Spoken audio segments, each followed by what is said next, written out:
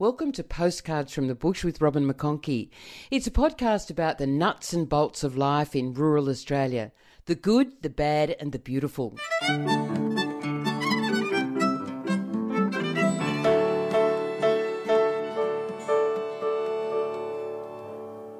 A moment in history.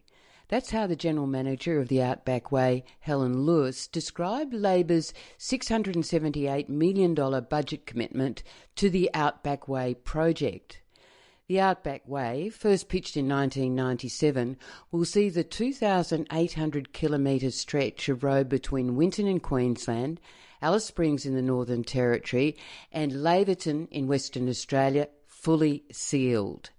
It's a billion-dollar project, and Labor's support honours the promise made by former Deputy Prime Minister Barnaby Joyce in February. The additional funding will mean roadworks will be completed over the next 5 years. Helen Lewis says the longer shortcut is a game-changer for transport, Indigenous communities and tourism in the outback. The Outback Way is a long-standing project, and since 2003 I've been with the Outback Highway Development Council, and the purpose of the organisation is to seal the road between Laverton and Western Australia through to Winton in Queensland. And so we lobby, we advocate it, and we also, it's obviously a classic tourism route, Australia's longest shortcut, which will open up Australia and change the way in which we distribute product and import and export. So it's much more than a tourism route? Oh yeah, it's a freight route. So it saves 12 hours between east and west.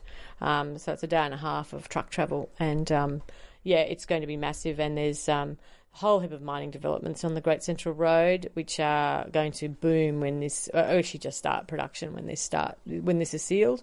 It will enable enormous amounts. It also enables continuity of service delivery in Indigenous and remote communities, which is really dear to our hearts as an organisation, because it's clearly problematic when you have got a gravel road and you haven't got that certainty of being able to get in and out.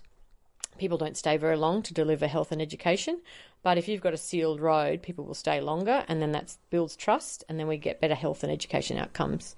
And as a result, I mean, I've been on a media for meal, taken 6 or 8 journalists out, and when the ladies at Warrakurna knew we were with the Outback Way, oh my God, we just got all hugs and kisses. They just can't wait to have a sealed road and have people come and buy their art and be part of the community. Like, it's just awesome, And the thing is, the Outback Way is a classic project where it's come from the bottom up. It has community ownership, and it's solving problems, and it's no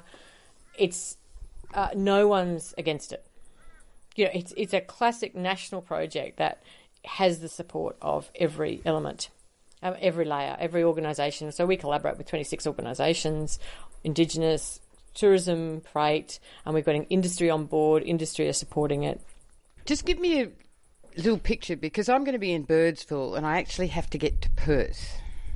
So give me a tour route, please, quickly. Yeah, so Birdsville, we go up to Boulia. Go to Boulia, turn left, and then you'll go Tobermory. There's Jervois Station. There's Atidgara, Ngawala, Gemtree. And then you'll hit the Stewart Highway, turn left, get to Alice, head down past Ayers Rock and Uluru, and then Cutajuda. And when you get to Cutajuda, you have to turn left again, and then you'll hit Docker River. So that's the Docker River Road. And then you stay on that road past Warrakurna, Warburton and Jugular Roadhouse, and then you'll get to Laverton without having to turn off that road again.